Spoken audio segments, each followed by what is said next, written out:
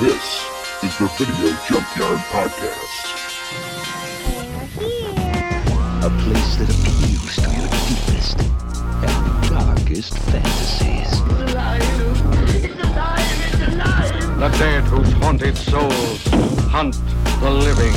I have come here to chew bubblegum and kick ass. And I'm all out of bubblegum. Hello, darling. From this nightmare world emerges a fearsome half-man, half-ape with the strength of 20 demons. It's time.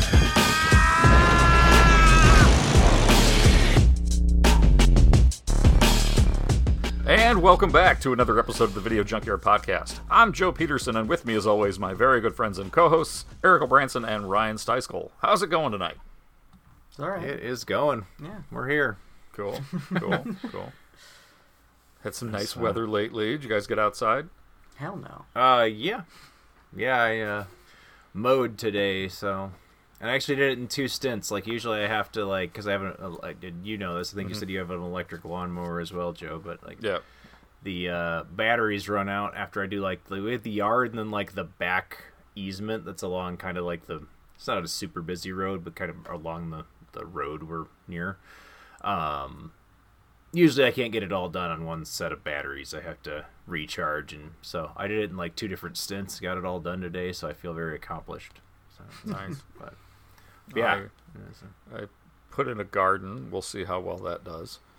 we still got to do that too. But, Like you were talking about, have to let the battery recharge. I did it over like 3 days, so my battery would recharge because I can't do all of my yard work like I used to. That's right. I have to admit, it's getting harder to do it in big stints. Yeah. But I actually got the kids to help me this time, which was a first.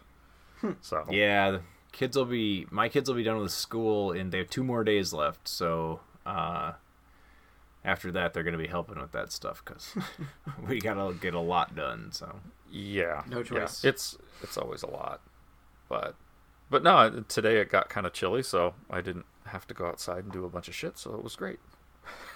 Got to stay inside and watch a movie.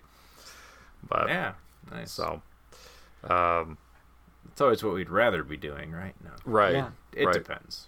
Have you guys seen anything new other than the film we're going to talk about tonight? Well, we were talking about earlier. We went to see the new Guardians of the Galaxy movie, and I won't talk about it any more than to say that it's really good and I recommend it. But Yeah.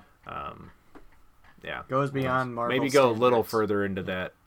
Yeah, and to me, and I know this is probably just more a me thing than anything, but those films have always been my favorite because I feel like they're very different than a lot of what Marvel does with the superhero movies and such. Same with me. This is like just one of my favorite trilogies of all time, to be honest. Like, it's up there with trilogy standards, not just a Marvel fan. Yeah, same here. I was very, very happy with it, and I would love to see more James Gunn does cosmic movies. Like, Well, just in yeah, hopefully general. over at Warner Brothers, he'll get a chance to do some of that with their DC properties. But let's see, it's got to get off the ground before we get the grand plans like that going. But, yeah, and that's an ambitious plan they're putting out too. I mean, yeah, they tend to be a little overly ambitious over there. So New management, see how it goes. I'm hoping there'll be some cool stuff that comes out of it. I think they're launching it in kind of an interesting way. But I also, we'll see what they do with the Flash. I know that's supposed to be this big crossover thing. Yep. And yeah, which I am feeling excited they're to using see. that as a launch pad between the two things, which I have mixed feelings about. But I don't want to say anything before You I see actually anything? know that that's the case. Yeah. So, Yeah. That's Right. one I am looking forward to seeing, though. Same. Oh, it yeah. keeps looking good every time. Yeah, we've been watching the trailer over and over. I don't know if you guys, I sent you Yeah. guys a video of my son Yeah. talking some Batman, but Has he seen the original '89 Keaton Batman? no, we haven't showed him that yet. I probably should before we go see the Flash. So in the next Well, few weeks, so we've maybe, been yeah. slowly showing him like all the old classics. Like the last week, our family movie we watched Raiders of the Lost Ark. Because we're cool. getting ready for new Indiana Jones, and they really liked a lot about but they would kind of come and go. Like when it would get kind of slower, the slower moments they'd kind of tune out, but they really liked the the actiony parts, which is the best stuff in Indiana Jones anyway. So Yeah. yeah, we'll see I want to show him Last Crusade as well. Temple of Doom. Yeah, why not? I mean, it's not like it's a bad movie. So I think I saw it around that age, and I liked how it grossed me out.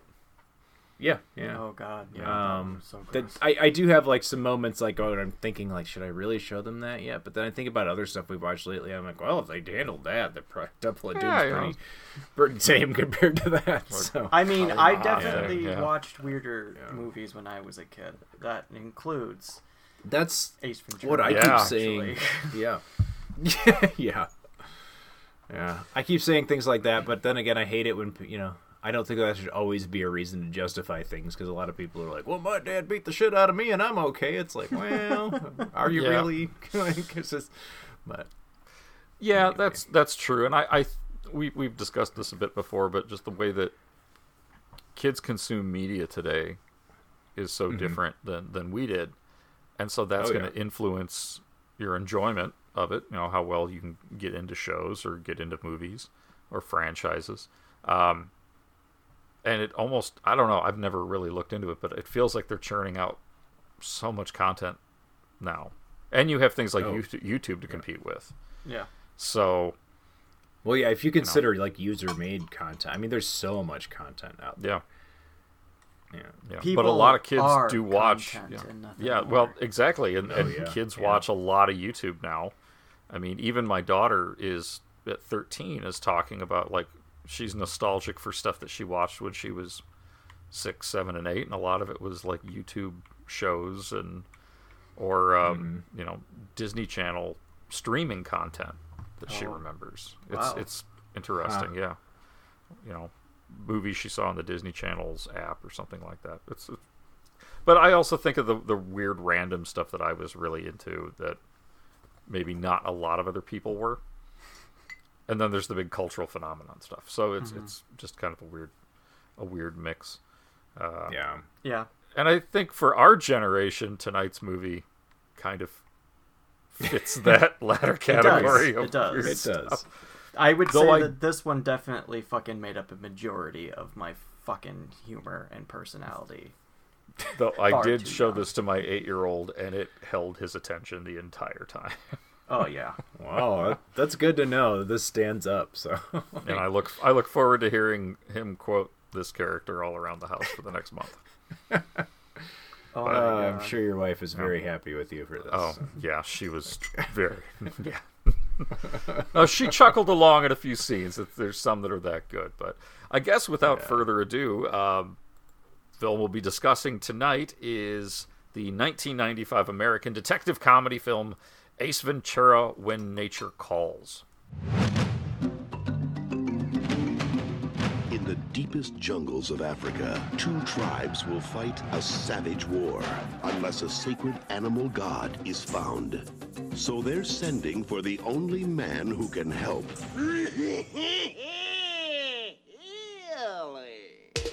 Jim Carrey is Ace Ventura, pet detective. Now, perhaps we should slow down. Nonsense, poopy pants! He will embark on a delicate mission to help a people untouched by civilization. They did not know about disease until the white man came. Oh, shit! I am fighting something. Blind to fear and immune to pain. Throw it. I dare you. He'll gain the respect of the tribe. Discover the animal within. And answer when nature calls. On November 10th. Nobody wants to play with me. Ace Ventura is in Africa. I'm alive. I'm alive. Say uncle. Say uncle. And Africa will never be the same. Jim Carrey. Do I have something in my teeth? Ace Ventura, When Nature Calls. Say hello to my stinky little friend.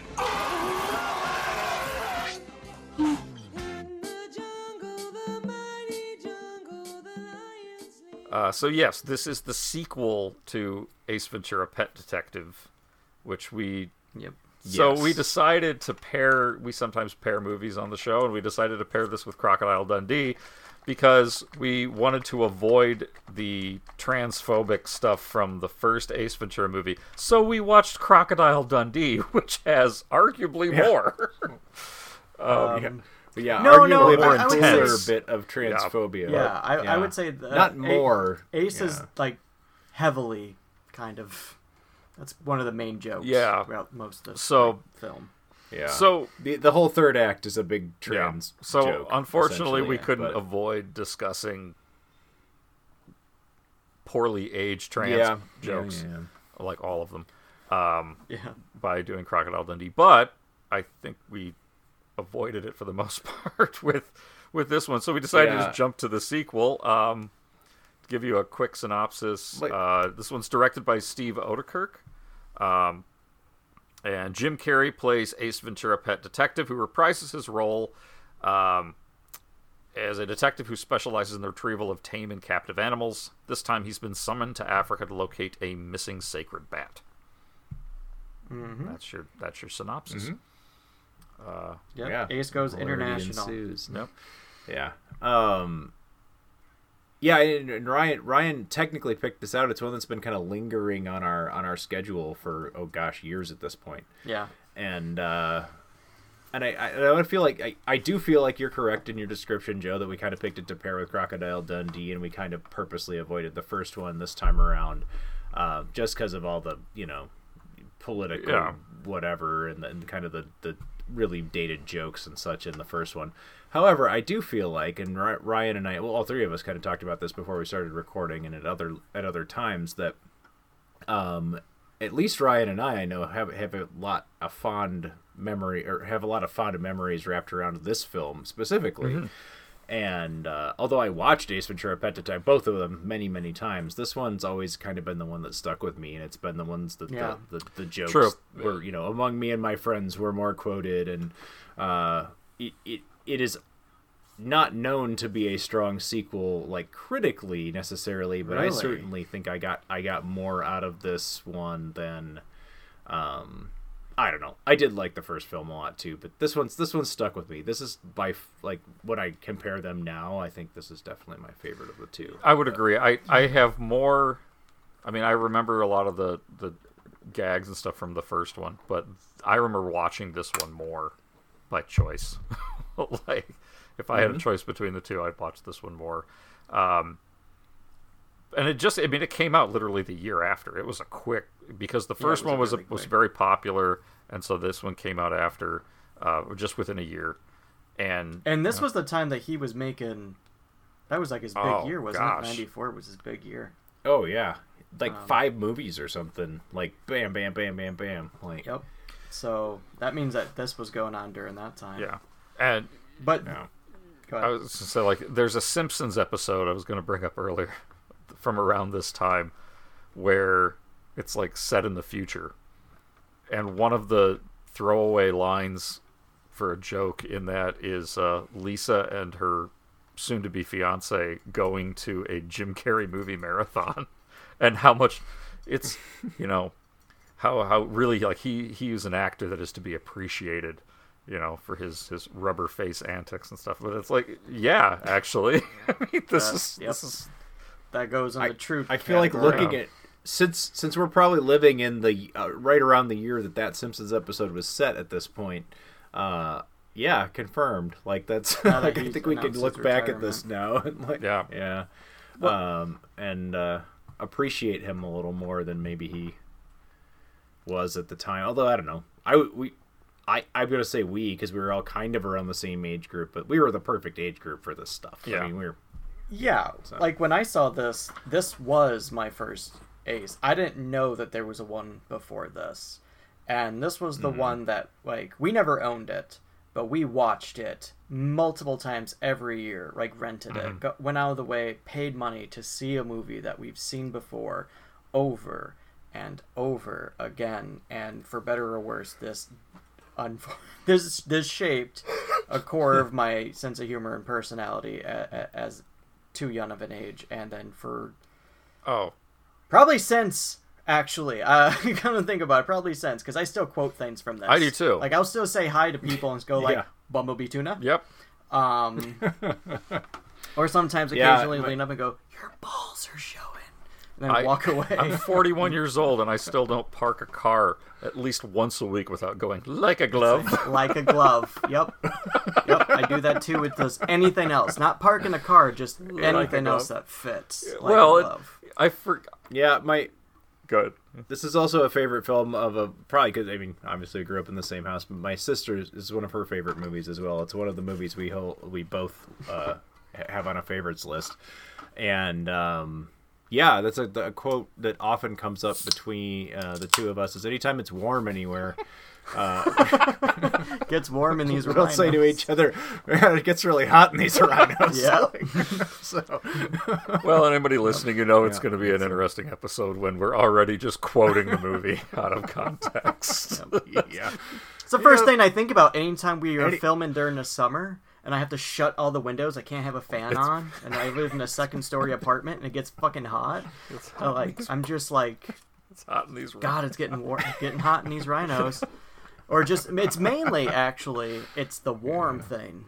Where he just goes, warm! Yep. And peels off the wet underwear. Yep. Oh, God. Well, I guess we should go through... Probably some context to all of these quotes that were... Because this easily could be an hour and a half just quoting the entire movie. Yeah. So it opens up with, a helicopter going around the Himalayas, and they're looking for... survivors, but you see Ace climbing up these. Oh, the good old cliffhanger. Yeah, they do a cliffhanger parody, multiple where he lets a poor raccoon fall to its death from this, which cracked me up. And now I was like, it's just kind of messed up. And so he goes and joins a Tibetan monastery to deal with his loss, clear his mind, find deal peace. With the loss, right? Yeah. And that's where Fulton Greenwald, a British correspondent who works for a province in Nibia, in Africa. Yeah, played by Ian McNeice, who I've actually met in person on multiple occasions. Oh, cool. So I forgot that he was in this movie. He is, I don't know, better known or whatever, but played Winston Churchill on Doctor Who a couple of times. And he's been a guest at Chicago TARDIS, so I've actually spoken with him. Oh, awesome. I've yet to ask him about Ace Ventura: When Nature Calls, but next time if he comes back, I'm going to do so, because I totally didn't put...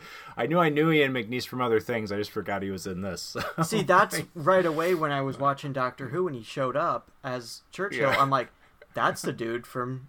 When Nature Calls. From When Nature Calls. That's all I could see him as. And I'm like, it's still weird I saw his name in the opening credits and it all clicked together like a puzzle piece fell in. I'm like, that's what I know him from. I knew he was always so familiar, even in the show, and then I had the pleasure of meeting him. He's really, really wonderful person. But yeah. I believe he also played in Dune. The miniseries. He played... Yes, he did. The sci-fi. Yep. And I knew that one. Yeah. He gets questions about that.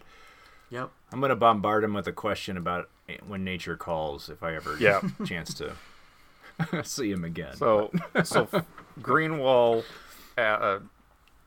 asks Ace to come back with him to Africa to help find this lost bat that is sacred to one tribe, and it's being offered to the other tribe as a dowry for this marriage. And if the dowry isn't returned, then there's going to be war.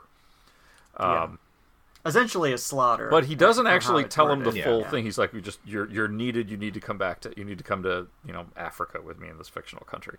But there's a good gag too, because the monks are really happy to get rid of him. Because even when Greenwald gets there and he's asking, I'm looking for, Ace Ventura, and he's like, well, here we have no names, and he's like, no, he's an American, we are all children of the same universe. He goes, he speaks out of his anus, and he's like, oh, him. Yeah. There are so many good jokes in this outside of Jim Carrey's antics, and Jim Carrey's great in a Jim Carrey way in this movie. It's almost like one of his key performances. I don't think you can get Jim Carrey without seeing Ace Ventura.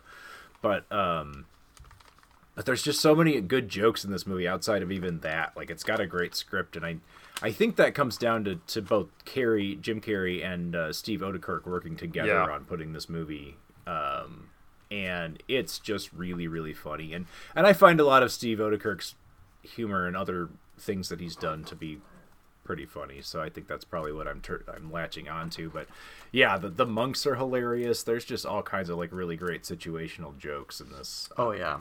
And, great comedy. So, and the fact that they take him out of Florida and like kind of on this globe, well, not really too globe-trotting, is it's just really a few locations, but it's still like it's kind of exciting each scene. Like even when he goes down to Africa, like all the different locations that he's in, and just watching him interact with other people around the world, and that interpretation of like, is this how all Americans are? After this point, yes. like all the millennials and onward who grew up with this, or maybe just the millennials, I don't know, but there is definitely both of the films, Ace Ventura films, have a kind of parody going on with them. I feel like the first one is a little bit more of a parody of kind of a like gritty detective kind of. I don't know if I'd call it a neo-noir kind of like a Miami in a Vice, way, but like, it's like a detective. This one is more of a parody of an adventure film in a lot of ways. So but I do want to point this out, and because it struck me to a point of almost bothering me. We have to acknowledge that Ace Ventura is a brilliant fucking detective.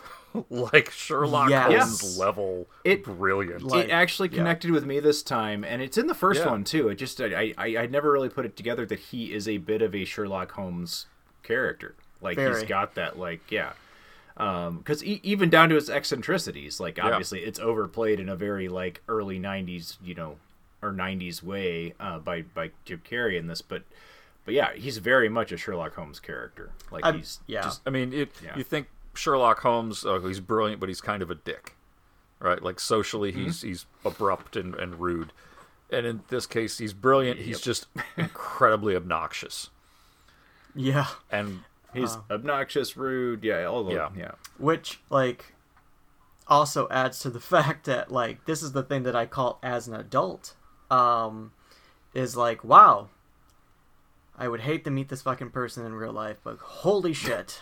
Because as a kid, all you see is funny. I'm going to emulate this entire thing. Oh, yeah. As an adult, I understand why parents hated having me over to my friends' houses. Yeah. Like other parents. Like, just to be that loud guy, talks out of it, you just emulate the entire thing. And like, oh god! I'm like, how did nobody assume anybody in our age group who hasn't bent over and talked out of their butt that way? Like, even Jack Nicholson has done it for like. There's that one thing when he accepted an award. So I mean that's something. But the fact that I wasn't like flagged for ADHD that early on, like it took like until like 3 years ago. Like, are you kidding me? Like, that should have been the flag. I mean, that wouldn't have been one of my flags that indicate that I have this, but that should have been back in the fucking 90s. Like, that's all they were flagging for. Yeah. But, yeah, I don't know. Maybe that's the reason that people didn't notice it. It's like, oh, no, he just likes watching Ace Ventura. Yeah. Well, we all were like, running around saying, alrighty then, and the who's there, and, all just... I mean, every time you took a shower and you did your hair with soap and you just always did the do. Always the white devil horns though. That's the one. Mm-hmm. Yep. Well, I don't know why that one. This guy. Right? Once they get Ace to Africa, they actually tell him that he's looking for this sacred bat, white bat Shikaka, and you learn that he hates bats, which is such an odd little twist. He has he has like an Indiana Jones and snakes kind of thing with bats, like. I hate bats. And he decides to stay on the case because it's this new, like, enlightened persona. He's going to learn to love all creatures. Mm-hmm. And, also, they pay him $20,000 as like that what convinces him to take the case. And I'm sitting here going like, that. I mean, that's still kind of a lot of money, but nowadays that's not. Yeah. That's not much. They expense everything. Still. Yep, in the end of the day. But, right. And so he has his capuchin monkey Spike back with him. So you have a monkey in the film, which bonus points right there. Oh, And Yeah. I'm glad Spike showed up again, even though he doesn't really have a lot to do in this movie. Yeah. But no. um, And nor was he a very prominent like animal in the first movie. No. But he is prominent No, in no, the no. animated show. Yep, so. it came out of this. Yep, came out of this. So, yeah, he goes to the different tribes, and when he goes to the oh god, which one is it? Is it the Wachutu tribe? Which is the one that has him do the? I guess it would. No, he has the Wachutu tribe, and they're a little more. I don't know. They're the ones threatening to kill everybody, so they're the ones being the aggressors. yeah, the Wachutus are the warlike, the aggressive tribe. The Wachati, Wachati are the other. So when he goes to visit the Wachati. Oh, when he goes to the Wachati, that's where. Yeah, we should talk about the Wachati before we go to the next one, because both interactions are something. Yeah. So he investigates, where the bat was stolen from, and he's learning about some of their cultures, like spitting on each other's faces when you're happy, and so, there's just so many little gross out gags. Yeah. Yep. That's one that's still pretty gross. Like the when he's I'm loading the up loogie guy one. But aren't I the popular one? But he does meet the Wachati princess who's about to be married off, and yeah, there's still some questionable stuff in this that doesn't fly very well. Oh yeah. We did not avoid dated stuff because although I don't think those is as bad as in other places, there's still some stuff that's, I think, just in general, when you write a movie about two like traditional African tribes, you're skating on some ground, some ice that's a little bit like, I'm not. Yeah, there's nothing here that I would say is like blatantly offensive or disrespectful, but it's still just a little bit. It's nothing stood out to me that was like red flag, but more so just yellow light of caution. I'm waiting for like somewhere in the next couple of years somebody to rewatch this and just list off a bunch of things. But nothing seemed immediately obvious to me that would have been different than any other like American goes to Africa. My main thing that I noticed here is that not that there's really like the African tribal characters, but there's not really a predominant African character that's not one of those people, and I think that's a little unsettling. I think you could get away with everything else. Just give us some like other African characters that aren't, tribesmen. So Yeah. I guess it's the security chief, but he doesn't play a prominent role. And I guess he's from Africa too, though. And while that's true, they do show that the kind of white imperialistic, none of them are really the good guys here.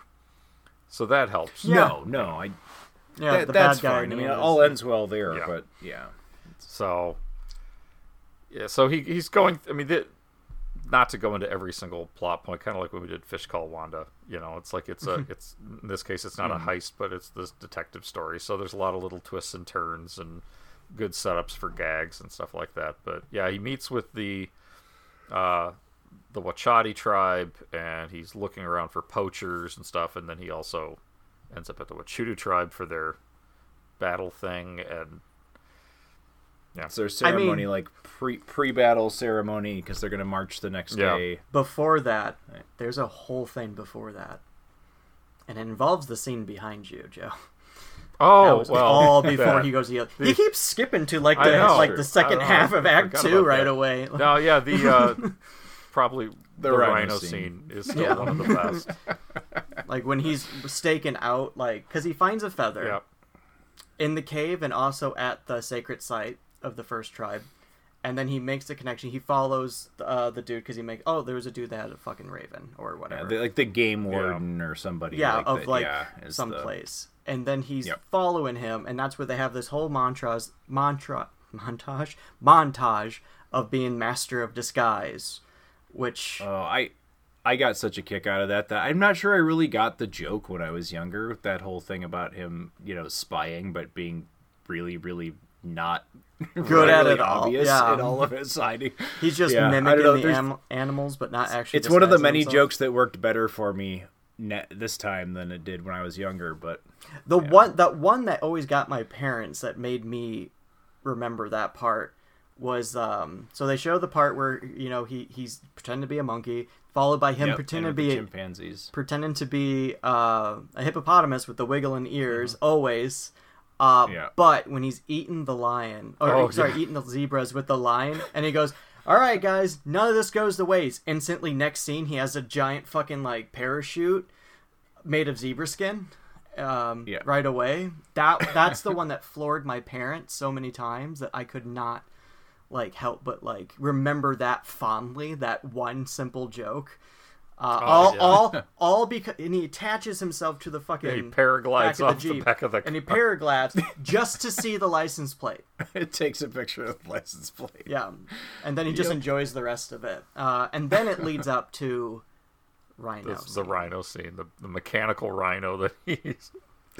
Just don't mind me, guys. Where he got a mechanical rhino, we're not sure, but that's okay because the ensuing scene is probably the most memorable scene from this film. He gets close so he can, listen in on the park owner and stuff, and then the rhino Might I malfunctions. say though, kind of fascinating that you chose a rhinoceros. I'm like, oh, don't mind me. I'm just a curious little rhino. Yeah. I mean, in real life, if you saw a rhino kind of near you, you're like, maybe we should move. Yeah. Maybe we should move. Yeah. We don't need to be near this. I guess we give throw him a little bit of suspension of disbelief that this guy's a game warden and he runs a zoo or zoological park in Africa. Maybe he's a little more comfortable. Yeah, and this is in the park, as we see later on in this scene. Yeah, but it's a safari park, and as he's in the rhino and it malfunctions, it starts getting very hot. Yep, the fan goes off. His fan breaks. Yeah, the Savannah sun. And then the handle breaks off on the exit hatch. Yep. And he starts panicking. So he starts panicking and sweating, and as he's watching, he gets sweatier and sweatier, and he starts removing piece of clothing by piece of clothing. Finally, to as Ryan mentioned, the warm line as he's wringing sweat out of his underwear. Oh, it's the wet underwear when you hear it hit the bottom when he throws it, that slap. And then the conversation he's watching breaks up, and he's like, "Oh, finally!" And then goes to open it up, and the handle breaks, and he's stuck inside. Rips open. And the only way to get out of the rhino is this one small hole that happens to be placed right where the rhino's anus would be. Yep. It's this rubber sheet that he has to crawl through and squeeze through, just as a family of tourists comes by to watch the mother rhino giving birth. Yep. One of my favorite lines is, "Oh, look, the mother rhino is about to is giving birth," and they all get out. Girls, get out! We'll watch this. Like when he's gnawing at the edge of it, making that fucking sound. It just flops out. Just sweat ass naked. Part of the whole scene's hilarious. Part of it that makes me is the cutbacks to the family's reaction scenes and the changing faces that they're getting as this is going on. Well, he's also covered with hydraulic fluid because one of the pipes broke in there, and so he's got this sweat and this other goo dripping off of him. Yep. Oh, this man. scene is by hands down the funniest fucking scene, one of the funniest scenes I've ever fucking seen, where to this day it still makes me just bust a gut. I was gonna say, this is comedy, historical comedy. This is one of the most funny scenes in a movie, period, and I'll die on that hill. It is fantastic. Say what you will about the rest of the movie, even though I think there's a lot of really great stuff here, but this whole situation is this just scene great. Alone, I guarantee, is the reason that my parents constantly re-rented the fucking film. It's just I gotta see naked Jim Carrey birthed out of a fake rhino. I just need that in my life. Yeah. God. Yep, it's gold, and it's worth the price of admission. If for some reason you're listening to this and haven't seen this movie, which I doubt there's anybody that's, one, hasn't seen this movie, two, hasn't seen this movie and actually would listen to a whole show about it. But if you are that person, do yourself a favor and check it out. It's definitely a lot better movie than Reputation would have you believe, I suppose. But After this they go towards an interrogation scene. Oh, that. Yeah. Which never bothered me as a kid, but as an adult, not the eyeball thing, but the plate thing. The plate thing, The plate thing actually now bothers me. Yep. I like that all of his torture things are just little things like, Yep. scratching the plate and poking his eyeball. Like, It's the sound effects. I've done with the it, eyeball thing though to other people. After that, no, it's disgusting. It's the sound effects. Just as he's poking his own eyeball, going yeah. But that's Jim Carrey just being let off a leash. Yeah. Yeah. And I think he got to do a lot of that because he basically got to write his own paycheck with this movie because the first one was such a big hit. They wanted to do a sequel, and they were kind of like, hey, do whatever you want with it. He got to hire the director, so he hired Steve Odekirk, who is a personal friend of his. And I have a feeling he had not only had a lot to say in the story elements and putting this movie together, but I assume they were both improvisational actors, and supposedly they had a lot of fun just playing with this concept and script. Even on set, they were changing stuff, and well, you can see that. You can tell. Yeah, I think Odekirk, this is nothing but fun. I think Odekirk was also like an advisor on the first film, like with Jim Carrey. He was a character advisor on the first film or something. So he helped design or create Ace Ventura as a character, I think. Interesting. I didn't know. Yeah. So, but yeah, the rhino scene. I agree. That was the one I think that sold me on this movie when I was a kid. And just like Dumb and Dumber, another Jim Carrey movie that came out around the same time, those scenes are still like locked in my memory. A lot of the jokes are too, the little quick lines, all of that. It's kind of a testament, like, it was a joke in the 90s when we thought we would be, really appreciating Jim Carrey's humor style in 2023, yet it still works really well. In this kind of a movie, like a lot of improv and just the kind of humor that's done here, I think Jim Carrey's humor works very well here. Like, it's is he always like, I mean, he's Jim Carrey, right? He certainly can be a bit obnoxious, but I think this character that he's playing lends itself to that so well. Like, it's almost kind of like Jim Carrey's stand-up was written into a character, Yeah. And Jim Carrey as an actor and as a person, not like I know him personally, has certainly evolved from this point. But I think this is kind of like time capsule-wise. You can't get a lot more. We can't hit the nail on the head a lot more than like this performance in this movie. I think this is what Jim Carrey was all about at the time when this was made in 1995. Like, this is what people were into. Yeah. When I think about his physical comedy on film, I mean, The Mask is a big one, but this was the one I always think about the most. And I know Joe's dying to talk about it. So when I think about Jim Carrey's physical comedy, I think about the Wachutu spear scene. Like, that might be like what the entire fight, the entire fucking, like, from beginning to end, like, getting into the fucking place, Circle of Death, doing the challenges. Well, the fucking, like, when, like, the witch doctor trial that he had to fucking go through, and he's just like doing the arm into the prosthetic head and everything. Just every ounce of it. Yeah, I like when he goes and gives the elbow a couple of whacks to get it in. Yep. But even when, he's getting ready to fight this big, their toughest warrior, this gigantic guy walks out, and he turns around, and there's Tommy Davidson, like, packed into a Yoda backpack, and he's just growling. Like, very feral. With all the war paint and stuff. And yeah, so I think between the rhino and this Circle of Death fight with Tommy Davidson, those are my two favorite scenes of this. Just he's like flinging sand at him and shit. Also, the scene when he gets darted by the Wachutus. I still try to figure out how that was done. Yeah. Yeah. Oh yeah, it's in the bone. Oh. It's in the bone.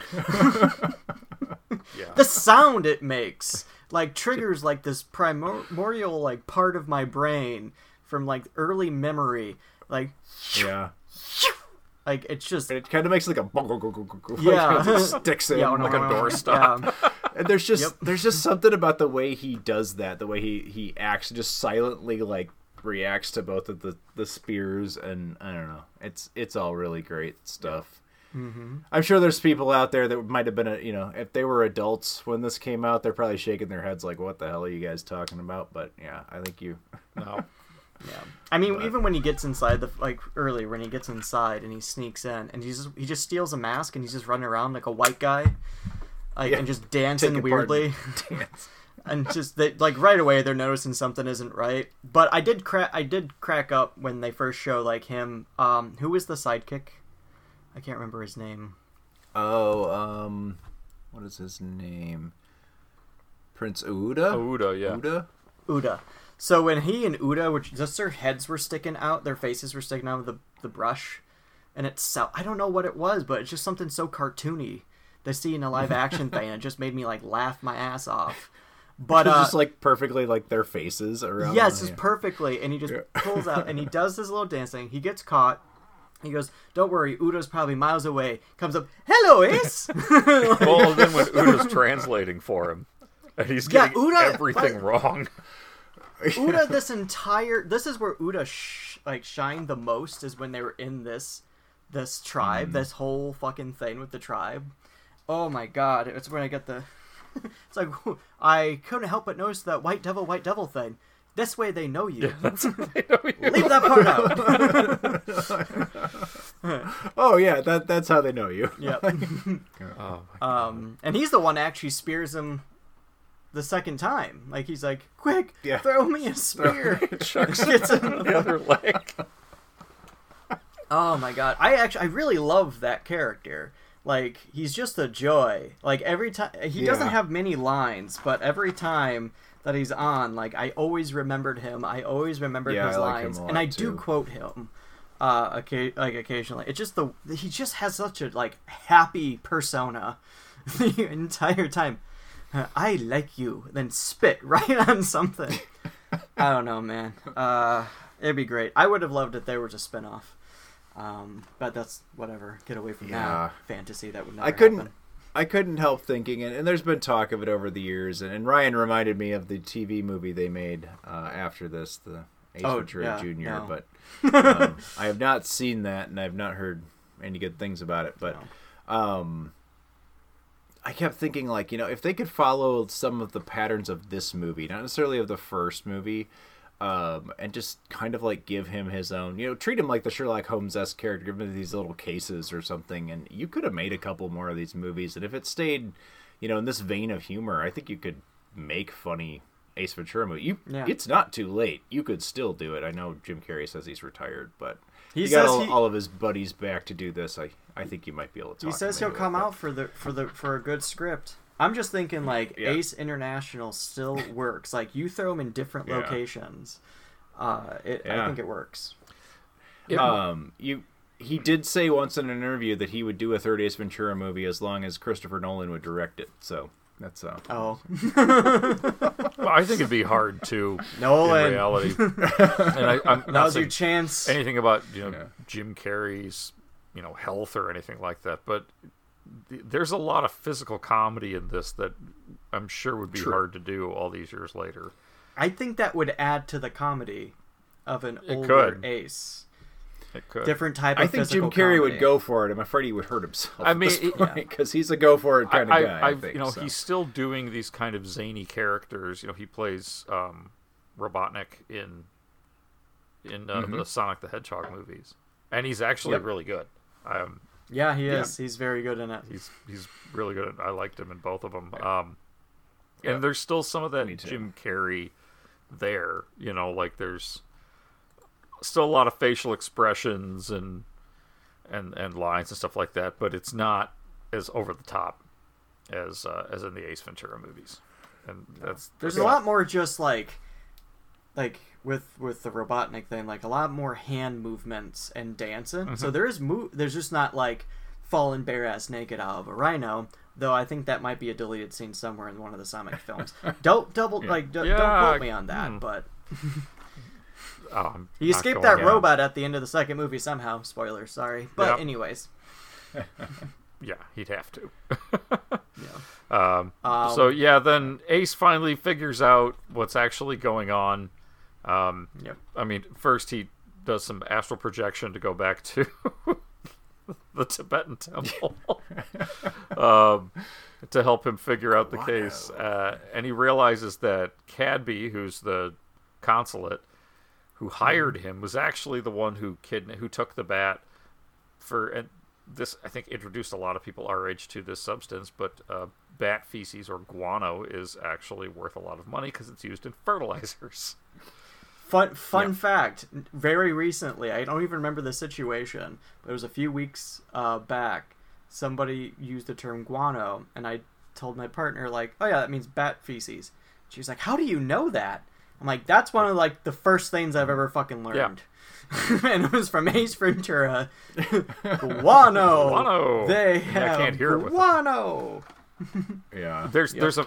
I can't hear anybody say, yeah, like you said, I can't hear anybody say guano without thinking of this movie. Yeah. There's no, Yep. yeah. And every it's time. a really Guano bowls. Collect the whole set. It's really cool how it's another great Jim Carrey bit, but when he's, Aces, this, again, over the top and everything, and he's explaining, doing the great detective movie part where the detective explains the plot to the villain, right? And he does it, and that's why you did this, and that's why you did this, and then he literally says it backwards and moves. He's like, let me run that back for you. And it does it backwards. And I have to wonder if that is actually it backwards. I need to. Oh god, that would be a fun thing to check out. Yeah. Yeah. I mean, if you could. I bet it's something close. I bet it's the closest he can do right off the top of his head. Yeah. So turns out it's just saying Paul is dead. Yeah. Just. Yeah. But that's gonna be something I figure out if he actually did that. But. Yeah, that's a great part that had me cracking up too, because it's really good physical comedy, but it's also like part of this character doing this weird shit like that. Quick, turn off the lights. Yeah, right there. Yeah, there's so many great like situational things in here too. We didn't mention the slinky on the temple stairs. That's one of my favorite jokes. The wrestling alligator, the darts twice. Yeah. Just all kinds of good stuff. Like, I don't know. You have to really condense down in a review. The shooting spit wads at the guy balancing, doing his like life passage test, balancing on a post. Like, yeah.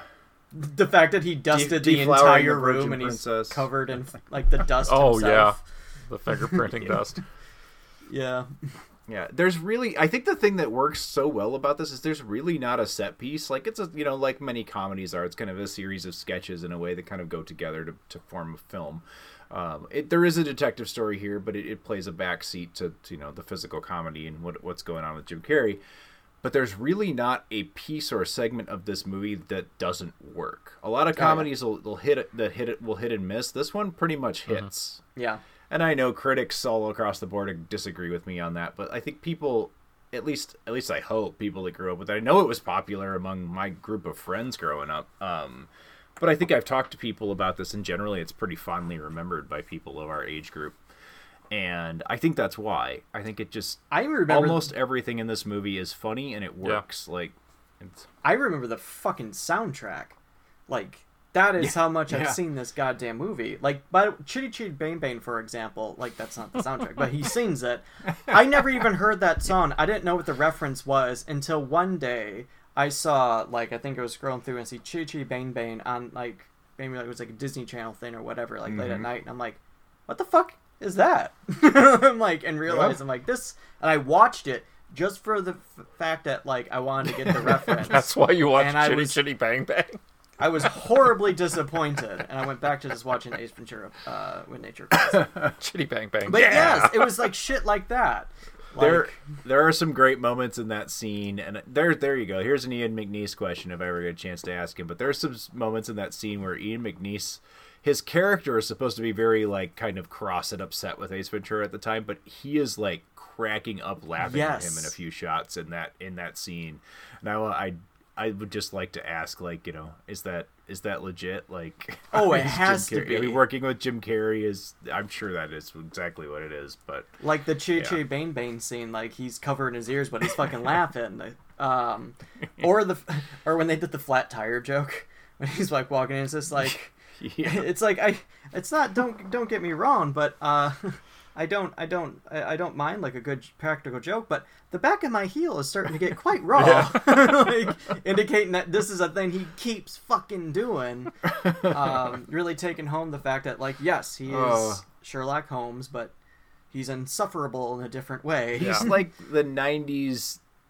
I don't know, like, what did you call the 90s character? Like the Mook character from the 90s comedy movies. He's that version of Sherlock Holmes. I think that's what we got. And how many times did your friends give you a fucking flat tire because of this movie? Like, that was what, like, just all the time. Like, that was a thing you did. And yeah, it's better than the few years later when everybody started slapping each other in the balls for kicks. Another one. I'll take the flat tire. Yeah, right. Another one involved with that scene that I adopted is when when he does the drum thing on the mushroom. And he goes like, "We love you, Dark Continent. Good night." Yeah. I've done that so many times. Anytime I drum on a thing, that's the thing that I emulate. Until recently, after watching this, like, oh yeah, Dark Continent, Africa. Shouldn't say that anymore. Yeah. Because I never made the connection. Like, yep, nope, just gonna say Detroit from now on. Well, and I even annoy myself now when I play Monopoly. And every single thanks for the free parking. Do not pass go. Do not collect $200. Yeah. You must be the Monopoly guy. So we skipped over a lot because we there's no way. Again, we're just we're quoting and but that's I stick with that theory that every little like bit or vignette, there's something that works about it, and it's just, I don't know. It's a funny movie. I still laugh at it. Like, there's points where I see that the humor might not have aged well, but, like, there's also a lot of points where I feel like it aged very well compared to some other stuff. We watched Deuce Bigalow, right? They didn't get as much. The humor with this isn't necessarily the age. Like you said, a few things. It's mainly just a maturity thing. Because I know for a fact that this movie will not work with everybody. No. Like, but you have to have a certain, like, childish sense of humor or like a certain crassness, like, and it works. My God, does it fucking work. It hits. And I mean, you showed this to your kid recently, Joe, didn't you? Oh yeah, I watched. Yeah, my son watched it with me, and it held his attention, and he laughed. You know, at all the jokes that he got, and there's stuff that I caught this time that I probably didn't remember from before or didn't pick up before, but.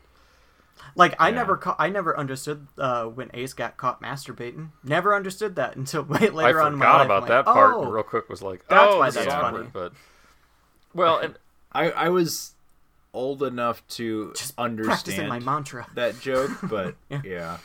Yep. Well, and I think I pretended I didn't get it because I probably watched it with my parents around. I can't imagine my parents sat down and watched this whole movie. I'm sure they would have rolled their eyes and walked away from it. But like, I think my dad watched it with me.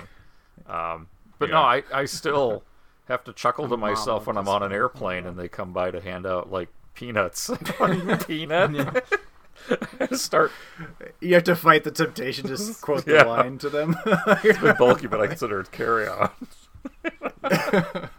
Yeah, I'm sure they've heard. I'm sure they've heard worse, times. But peanut. Yeah, because this is one of those films that can easily turn you into like that annoying, inappropriate, older, middle-aged dad. Thing very quickly. Like half of these are dad jokes. Modern day dad jokes. Yep. So, and then I guess to just kind of wrap up the plot. Ace chases him in a monster truck. Yeah, he chases Cadby in a monster truck, and because Cadby runs off with the bat in a cage, the cage gets lodged, and so Ace has to get Shikaka, which, by the way, every time they say the name, they have to bend down on one knee, and so he makes a good gag out of that. Chicago, you're out. But he has until noon the day of the wedding to get the bat back to its shrine. And just as the two tribes are coming together in battle, he comes running by, horribly like uncomfortable, gripping this flailing bat as he runs through the jungle. It'd be like me holding a snake, or if you have just like a thing about certain animals or certain textures or whatever, having to run through the woods with that. So Cadby gets raped by a silverback gorilla, because I guess that's always funny. Always. Yeah. Yeah. It's a tasteful silverback gorilla rape here, just done with a little bit of music and some shaking bushes. Yeah. By the way, that music, Ace Ventura, both films use that music to depict sex scenes, and that is all I ever hear this fucking... Anytime I ever hear that song, it's always associated with that. Yeah, when I was really little, it was The Lion King, and now it's not. Yeah. And just as everything's going, you find out that the Wachutu prince that's to be married to the princess is actually the little warrior. It's Tommy Davidson. And he finds out that she's no longer a virgin, to which Ace goes, "They can tell." And then both tribes chase after him at the end. Yep, and that's where we leave. So Ace being chased through the forest. Yeah. I did forget to mention when dude's just like, "Can you? I'm not White Devil. I just met you. I don't know." Yeah. I guess the end of this film kind of shows he might be. Yeah. Really. So disrupt the whole thing. What do you think? Do we have some final thoughts and grades for Ace Ventura: When Nature Calls? God, I think all we have left is just quoting. Yeah, I think so. But we could go on. I'm sure. Eric, let's start with you. Yeah. Yeah, this is an interesting one when you're trying to come up with a grade, because I understand that nostalgia plays a huge role here. However, I do think this is a better film than it gets credit for. Like, it's got like a 22% on Rotten Tomatoes. I remember it being panned by critics when it came out. I remember the general consensus is it was kind of a poor sequel to a superior original film. Bullshit. Time has spoken. I was going to say, I don't agree with any of those assessments, even in the context of 1995 when I first saw it. Yep. I think this is a very funny, it's quick, it's put lots of great situational humor. Jim Carrey is, top of his game at this point. It may not be for everybody, but if you're into what it is a really, really funny movie. You're not going to go wrong with it. Chances are, if you're listening to a show about it, you've already seen it, but it's about time you go watch it again, probably. And, I think I have to give this one an A, because I just get a kick out of it still to this day. It had me laughing, and I've seen this thing. This is one of those movies I've seen 20 times in my life. If it can still get laughs out of me, they did something right. So, yep. I'm fully aware that may be a nostalgia grade, but that's where my enjoyment level is, and that's where I try to take my grades from. So yeah, this is an A for me. What do you think, Ryan? Oh man, going off of the one thing you mentioned with good job, Ryan. Completely forgot what you were going to say. I really enjoyed this movie. It makes up the core. I've said this several times now. It made up the core of my humor as a kid. If we owned this, the VHS would have been fucking watched to oblivion. So it was always like a treat to watch, and we watched it a lot. But it was something that was a treat. We just I want to feel good. We're gonna go rent this movie and bring it back. And then years ago, I found it for $2 at a used DVD place. I'm yeah, this is gonna have to be collected. I remember what you mentioned before, Eric, that critics saying that this was a failed copy or whatever. Again, I watched this first, and then I saw the first one second, years later, and I can say I feel this one fixes the flaws of the previous one. When you start a new thing and you haven't worked out the bugs, this one works out the bugs. Shot for shot, scene for scene, everything is just funny and it flows and it's great. It's perfect 90s. If you wanted to understand 90s, this is what I think of. I know a lot of people currently when they think about 90s, it's always all these things, fucking Lisa Frank and shit. And it's this, that's early 90s. Early 90s and late 90s, two different fucking setups. But this is middle 90s, and like this takes up like a good chunk of what I think about when I think about 90s. So if anyone's like younger somehow listening to this podcast, congratulations. Are we cool yet? This is the movie to actually watch, and these kind of things to kind of get an idea of what that kind of decade contained, or better yet, to understand why the adults of today, the millennial groups of today, are the way that they fucking are. This, I don't care if it's nostalgia. This movie is just, it speaks to my soul. This is an A+ easily. I don't care who says what. This will always get an A+. This is one of those films that I would take with me on a desert island if I needed to. Well, I'm going to be in the echo chamber on this. That, yeah, it hit me this time, and I mentioned it before, that he's actually a brilliant Sherlock Holmes detective, Sherlock Holmes style, yes. But he's just incredibly obnoxious and offensive. If you can stomach Jim Carrey at this stage in his career, or I'll be honest and fair, at any stage in his career, because I know he's not for everybody. Even when this, at his peak around this time, I don't know if to call it his peak, but when he was really getting big like this, there were a lot of people that couldn't stand him. Just like Adam Sandler films and stuff like that. There's just some people aren't going to like this style of humor. But he's really excellent in this, as this character. This is a character I don't think anybody else could really play.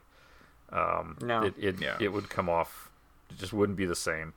I thought it was hilarious when I saw it when I was a teen, and I still crack up at it today. Yeah, I'm sure a lot of that's nostalgia, but these are some really clever, sometimes gross, but really clever gags in here. I'm not sure that, generational humor changes. I'm not sure that, like you said, Ryan, I'm not sure people today are going to appreciate it, but I'm going to let the nostalgia take over, and I'm going to call this one an A as well. Again, appreciating Jim Carrey from the 90s here in 2023. But we would love to know what any of our listeners think of Ace Ventura: When Nature Calls, or your thoughts on just the character in general. Please feel free to share any of those questions, comments, criticisms, or witticisms to the Video Junkyard Podcast at gmail.com. You can also find us on Twitter at VideoJunkPod and on Instagram and Facebook on our main Video Junkyard Podcast pages. If you write it, we'll read it, and we look forward to hearing from you. And we hope you come back and join us here on the Video Junkyard Podcast for more discussions about wonderful movies like Ace Ventura: When Nature Calls. Coming up on the podcast, we're going to be watching Dog Eat Dog, City of God, Dolls, The Relic, and many more good things coming up. We'll stay tuned for more, and hope you'll come back and join us. And we want to thank you once again for listening to the Video Junkyard Podcast. And until next time, I'm Joe Peterson. I'm Eric Branson. I'm Ryan Seiskell. Take care now. Alrighty then. Good night.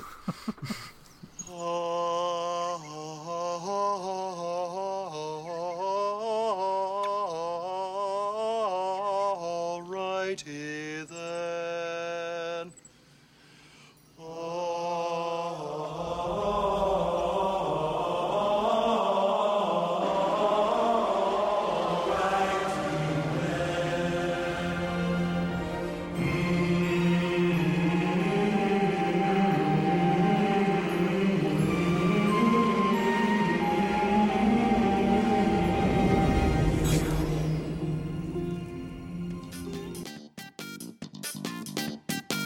You have been listening to the Video Junkyard Podcast. I do wish we could chat longer, but I'm having an old friend for dinner. You just can't let them go. Go!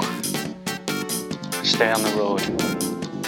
Keep clear to the moors. We want to take this opportunity to thank you for listening to the Video Junkyard Podcast and remind you to find us on social media on Facebook at facebook.com/Video Junkyard Podcast, on Twitter at Video Junk Pod, and on Instagram as Video Junkyard Podcast, all one word.